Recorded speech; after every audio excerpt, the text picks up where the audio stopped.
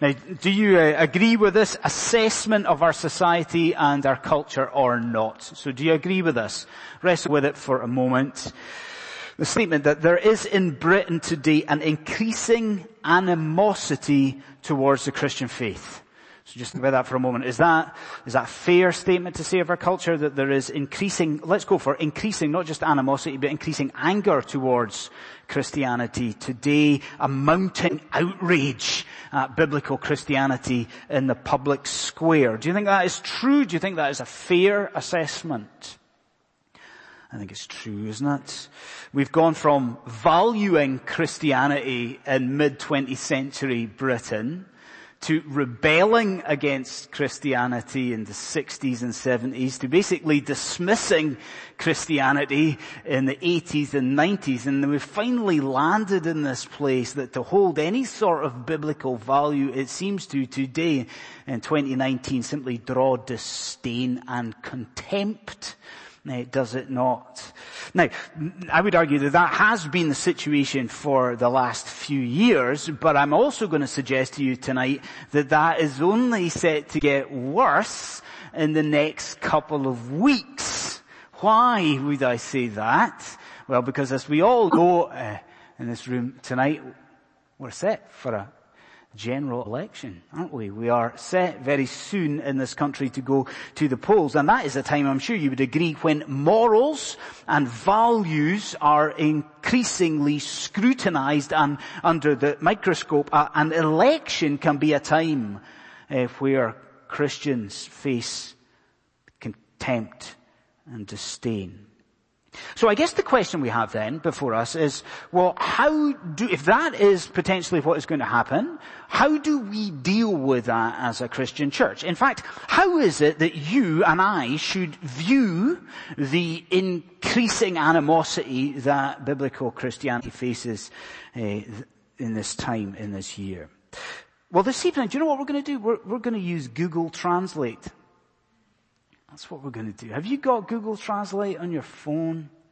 I know that some of you do. It is mind-blowing to me every time. I must be showing my age. If you don't have Google Translate and you don't know what Google Translate is, it's pretty simple, really.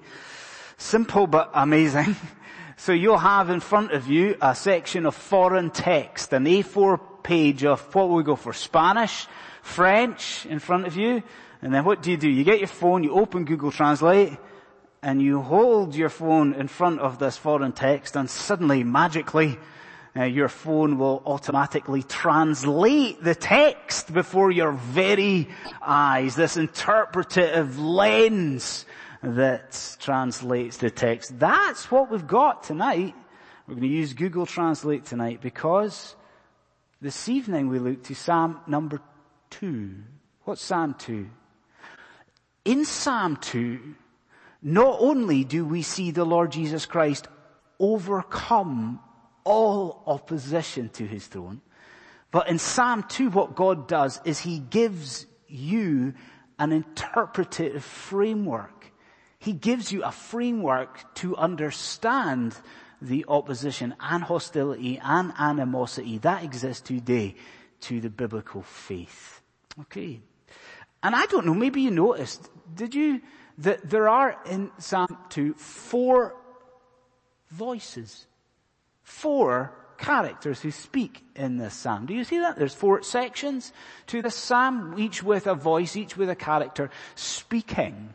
So let's consider these. Can I invite you to please turn with me to, I was going to say Numbers chapter 6. I made that same mistake 2 weeks ago. Don't turn to Numbers chapter 6. That was this morning. Turn to Psalm number 2. Please have it in front of you again. I'll reiterate, if you're young, you've got the boys and girls here. Let's keep one eye on the text. Psalm 2. And let's hear together, let's hear the first voice. So let's hear Earth's rulers. Earth's rulers. Now, when we're studying a psalm especially, what's the first thing that we want to know? We want to know when we're studying a psalm, we want to know something of the context, don't we? Something of the situation of the psalm. Well, despite what you might think in Psalm 2, we can assert some things about the authorship of this psalm. Because it might be the case, if you're with me and you're engaged in this, that you've scanned through this psalm and you're thinking, well, we can't say anything about authorship. There's no superscription. There's no named author in Psalm number 2. Listen though.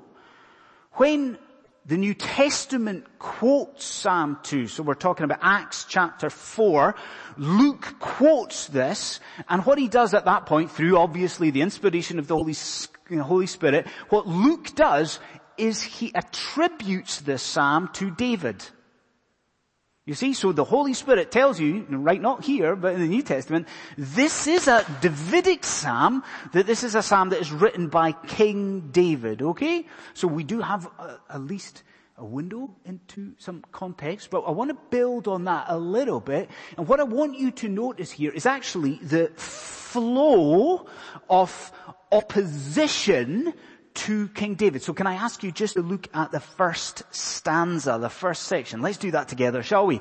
All of us, let's look at the first stanza. Now, everyone's noticed, surely in the reading and the fact that we just sung it, surely everyone notices that there's rebellion here, and it's against God, but who else? It's against the Lord's anointed. So it's a rebellion against King David's going on here. Rebellion. But can you see how it morphs and evolves in the first stanza? Look at the first line. So you've got, what have you got in the first line? It's rage. It's anger. But actually in the first line, it's rage, but it's also a disquiet. So there's murmuring against God and against his anointed. Do you see how it changes? Follow the psalm down. What's the next line? Do you see it? Verse 2. Do you see how it evolves? You've now got these kind of vassal leaders under Davidic control, these vassal leaders, and do you see what they're doing now? In the second line, they're beginning to plot. It's not just rage. You see, it's changing. Begin to scheme against God. They actually see, do you see it there? They take counsel together. And then I ask you, where does it end? Look at verse 3. Do you see? It morphs into action, resolve. So there's this sort of disquiet, this murmuring, this anger, but eventually it's let's do something about it. Let's burst the bonds. Let's break the cords. You see? So anger, disquiet from vassal leaders, that rebellion morphing into real resolve against God and God's king. Okay, something of the context, but what do we make of this here tonight, you and I? What do we do with this? I want to suggest just here two very brief things. One, we have to notice, it's legitimate to notice, that this sort of rebellion and opposition, it continues today in 2019. This continues today. Here I want to test your Hebrew. Okay? How's your Hebrew, your biblical Hebrew? Is it good? It's better than you think it is. Okay? Here's your grammar test. So everyone's noticed that this is rebellion against God and his anointed. So here's your Hebrew test. What is the Hebrew for anointed or the anointed one? Some of us know it. I can hear some people whispering it. Messiah. The anointed one. What's that in the Greek? The anointed one. We get to Christos, we get to Christ. This is a very basic point, but this psalm is not just focused on King David. You see where I'm going, that this psalm is ultimately fulfilled in the Lord Jesus Christ. Yes? Do you think I'm making too much of that? Well, have a guess which verse Luke in the New Testament quotes when he's talking about Herod and Pontius Pilate sinning against Jesus. Guess, well, yeah, I wonder which, he quotes this, taking counsel, the leaders taking counsel. This is a psalm ultimately about the Lord Jesus Christ. In fact, let me spell it out, that this is a psalm that actually speaks of the opposition to Christ and his body and his people that continues today, the nation's rage against the church. We've got to notice that. This opposition continues today. I think in a sense, almost more interestingly, if you allow that, we also have to notice the cause of this rebellion. Can I ask you to look at verse 3? Let's look at verse 3 together. Like, what do you think is in view? You answer this for me, please. Do you see? What does he say? the nations say, let us burst their bonds. Speaking of God and David, look at the next bit. And let's cast away their cords. What do you think they're grumbling about? The bonds, the cords. Do you see the answer? They feel as though they are enslaved by God, don't they? Let's burst their bonds, cast away their cords. They feel that they are subjugated by David, the Lord's anointed. Do you not find that really interesting? Because, are you not with me that that's exactly the view that our culture has today? Like, come on, how does our society view biblical Christianity? People out there think that biblical Christianity is something that enslaves the people. Isn't that right? Like, why is there, I'm asking you seriously, why is there anger and animosity towards the biblical faith today? Why? Because London buys into the lie that the devil used in the Garden of Eden to trick Adam and Eve. What was the lie? The lie was that relationship with God is something that constrains people.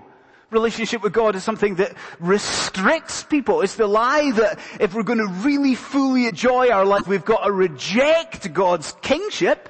We've just got to go our own way. We've got to pursue our own desires, pursue any sort of license. And so maybe you see now why the psalmist begins the psalm the way he does, with a cry of utter bewilderment. Because do you not do the same tonight? Do you not cry out at London, why do you rage? Why do the nations rage? Because God is not a God who enslaves. Christ has come to set his people free. So we hear from earth's rulers. Secondly, let's move on.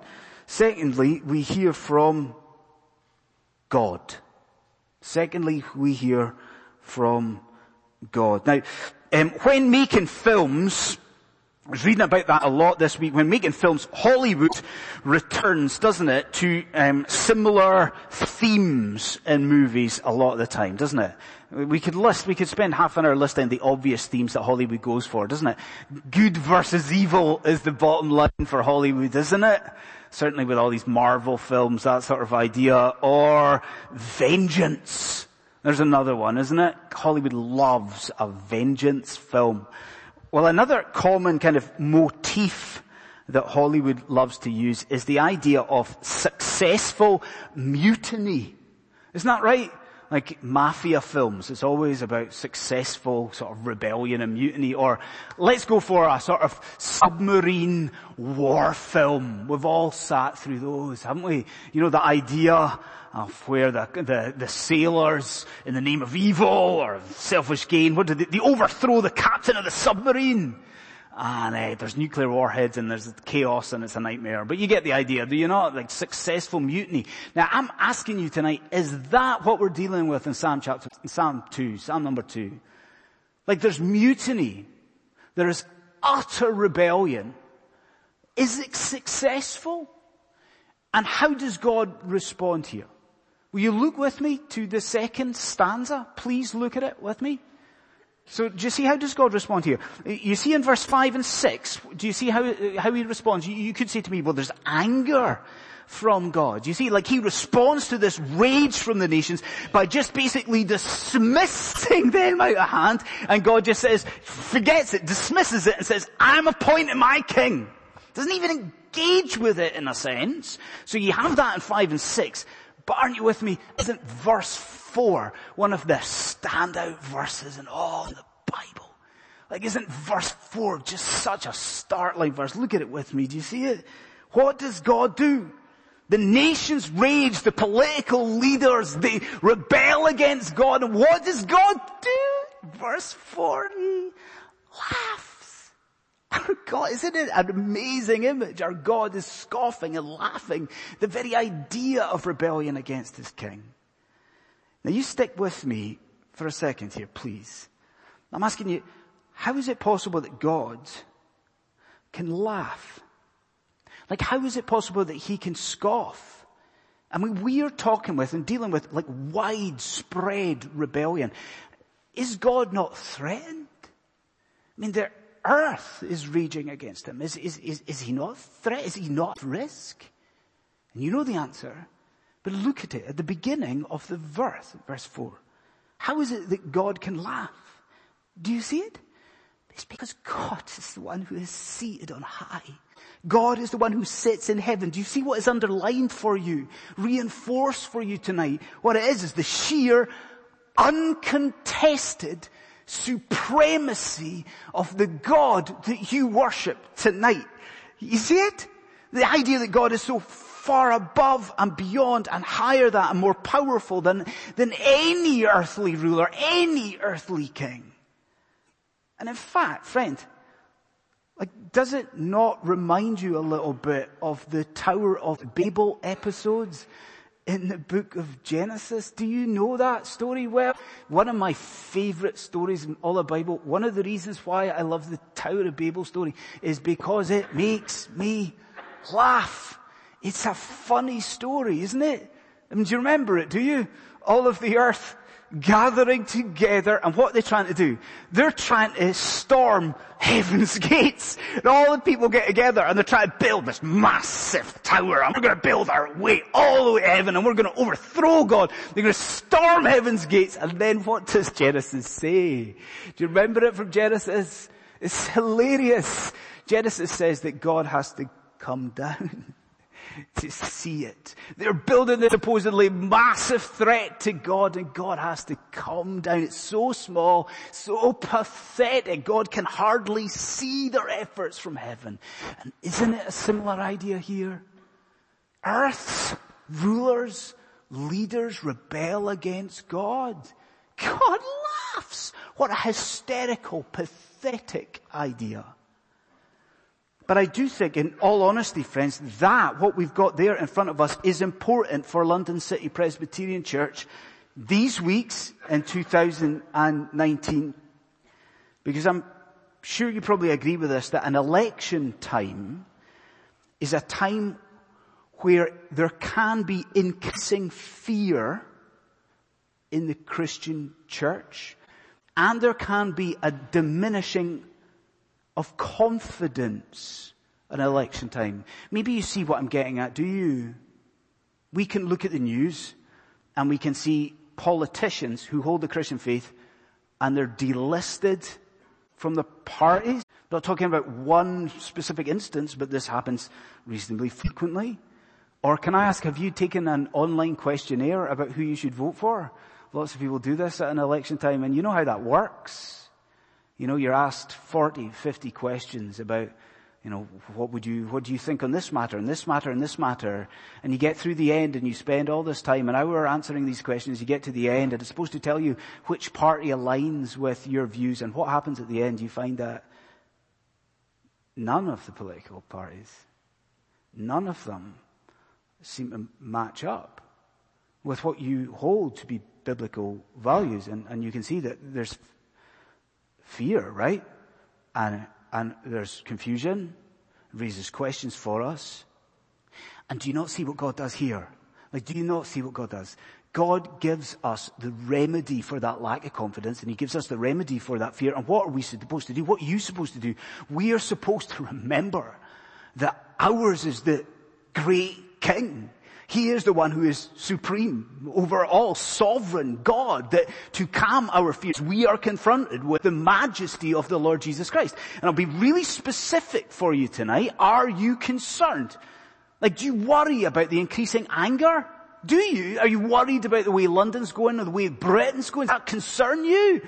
All you need to do is remember this, that the Lord Jesus Christ is the one who has created the very ground that a pressure group walks on.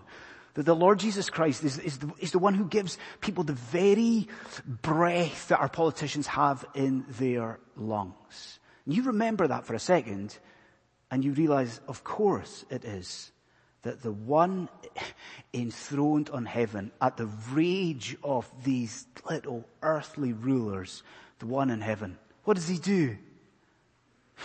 He laughs. So we hear from earth's rulers. Secondly, we hear from God. Thirdly, we hear from the King. Now we hear from the King, the Anointed. So you with me thus far? We're following the pattern here. We see what's going on. There's 4 voices. We're in the 3rd voice here. We've heard the nations rage and rally against God. We've seen God respond to that. But it's at this point a new character speaks up.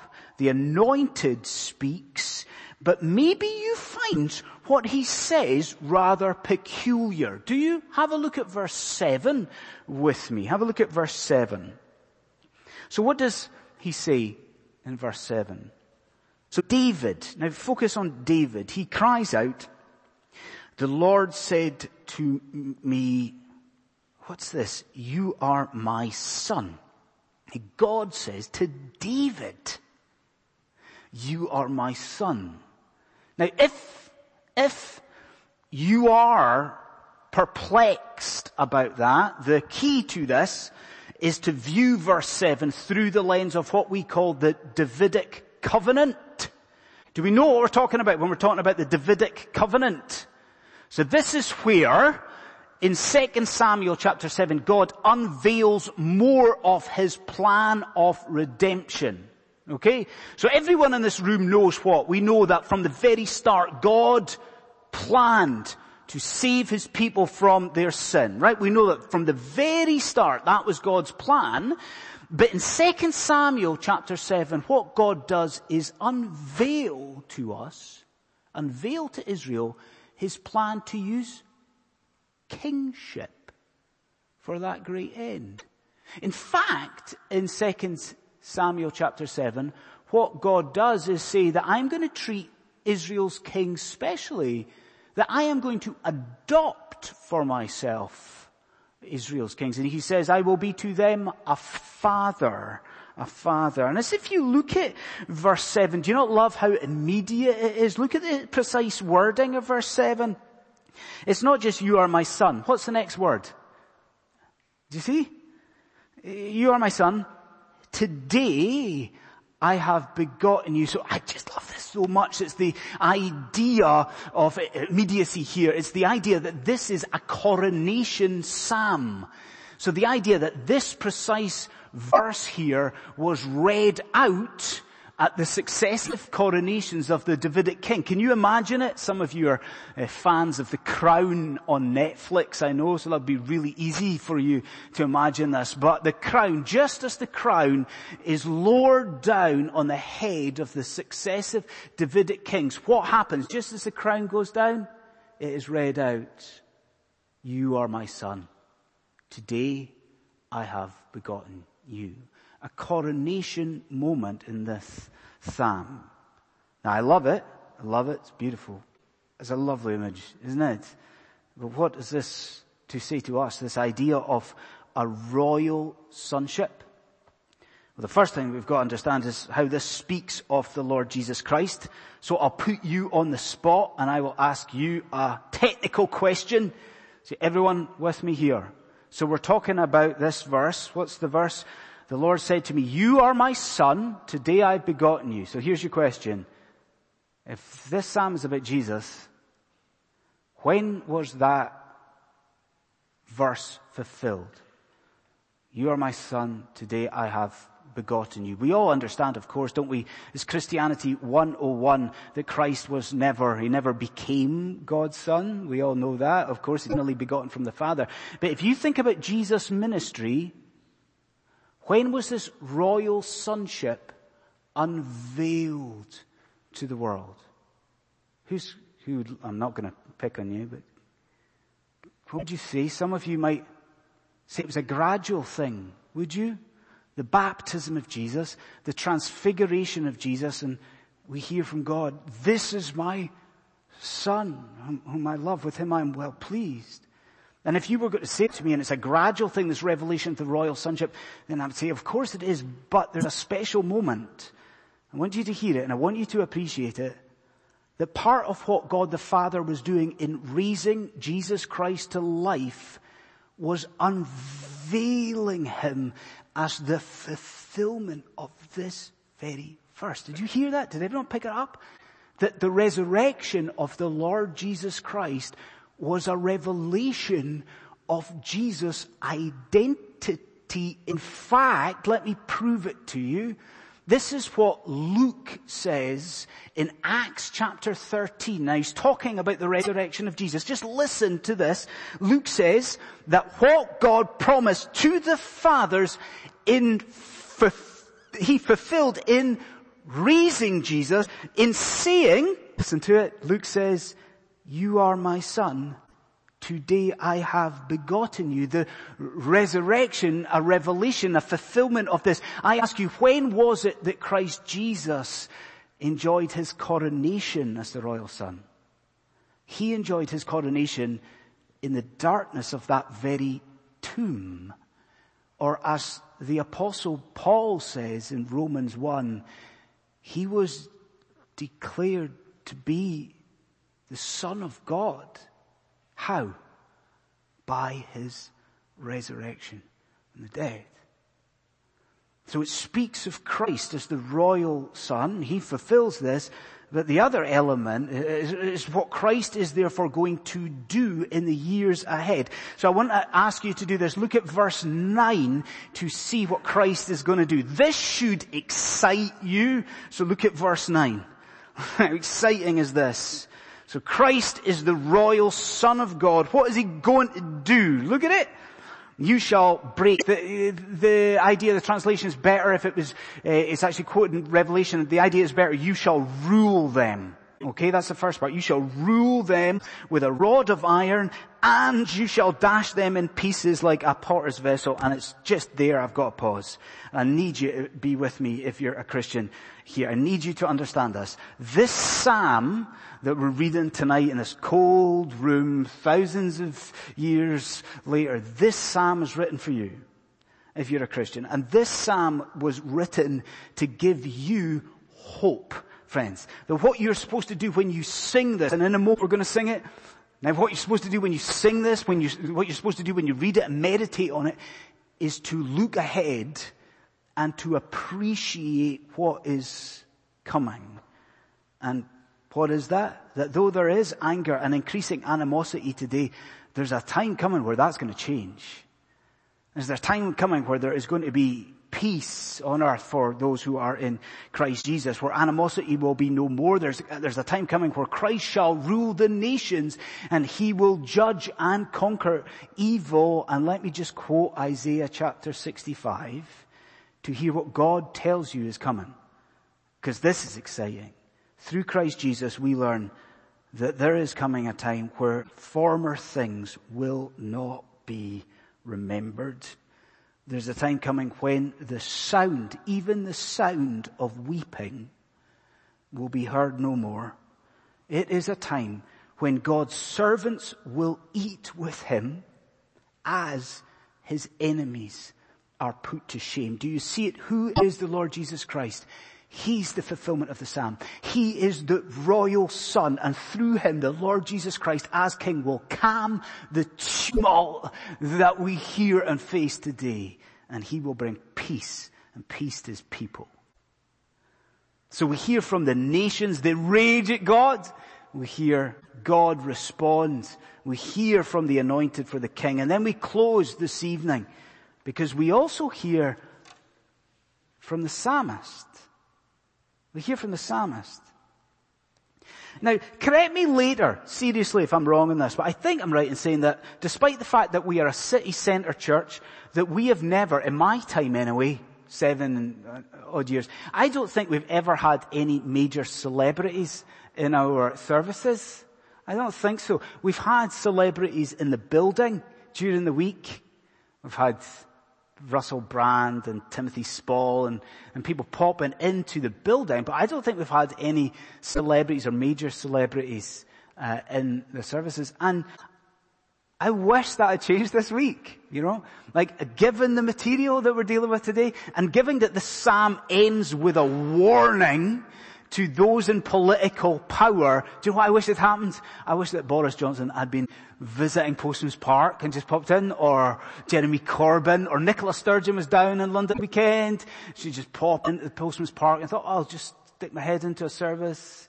I wish it had happened, because look at the warning. look at the last stanza. For those in power. Do you see what God says? Look at verse 10. They are to be wise. They are be wise. In verse 11, they are told, implored to serve the Lord. But do you know what the heart of this psalm is? The heartbeat of it all is in verse 12. Do you see what they're implored to do? They are to kiss the Son. That's the beating heart of this psalm. This exhortation to political leaders. Kiss the Son. Now, can I ask you, what do you think's in view there? What sort of kiss? What sort of kiss is it? Like, do you think this kiss is an affectionate kiss? Do you think it's like a big embrace or something like that? No. Right? No. Do you think it's a French-style greeting? That sort of kiss, a peck on both cheeks? Is that what's in view here? And again, you would say, no. Like, given the context, given the fact that this is an obviously royal psalm, a coronation psalm, what sort of kiss is it? This is a kiss of submission. Is it not? I mean, that picture, you can picture it of a humble subject, fearfully, with reverence and all, coming before the throne of a monarch and a sovereign. And what does that subject do? The subject falls to the ground, face to the ground, is given the hand of the monarch, and that subject kisses the hand, kisses the ring. It's a kiss of submission. You can see that. But I have to say to you, that, friends, what we have to appreciate is that this is not just for political leaders. This is an appeal to all of humanity at the end of this psalm. And so, in a sense, I end by asking you this question. As you sit in this room and at this point in your life, spiritually speaking, can you say in your heart of hearts that you have done what this psalm calls for? Have you kissed the Son? Have you come to recognize that the Lord Jesus Christ is the way, the truth, and the life? Have you seen that it is Christ and Christ alone who can provide salvation for His people? Have you come to see who He is? That He is the Lord Almighty, that He is the exalted one, that He is the one who reigns? And have you bowed to Him in repentance and faith? Can you say that? Can you? If so, I really do close with this exhortation for you, Christian friends. Christians, listen to me, please. Did you notice the inclusio in the psalm? Did you notice the brackets that begin the book of Psalms? So you see, we very often get Psalm 2 wrong. We think it is an isolated psalm, and it's not. It begins the Psalter. So you have Psalm 1 and Psalm 2, and it's brother and sister. Like, they stand side by side. They are supposed to be connected. Now you see it, do you? Because how does Psalm 1 begin? Do you see? With this theme of blessedness. Blessed, happy, contented is the man. Happy is the man. And how does Psalm 2 end? Do you see?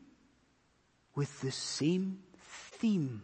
The theme of blessedness, contentment, happiness. Blessed are all those who take refuge in the Son. So my exhortation to you is so obvious. Are you sitting in here as a Christian and you're worried about the UK?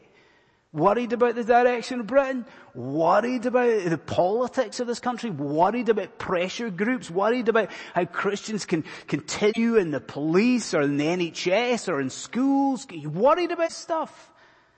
Then I implore you to do as the psalmist commands you to do. And friends, take refuge tonight in the royal Son, the Lord Jesus Christ. He is the Lord Almighty. Surely you see tonight, He is the one who reigns. Who is Christ Jesus? You know who He is.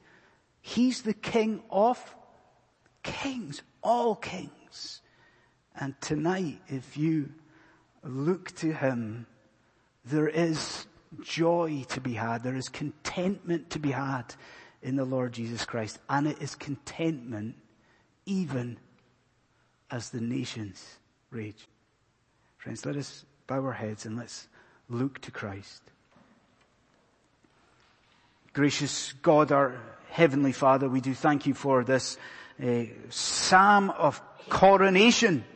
We thank you that it is true, Lord God, that you have publicly revealed the identity of Jesus of Nazareth and raising him to life, that he is the fulfillment of this psalm, that he is the eternal King in the Davidic line through whom you will save your people.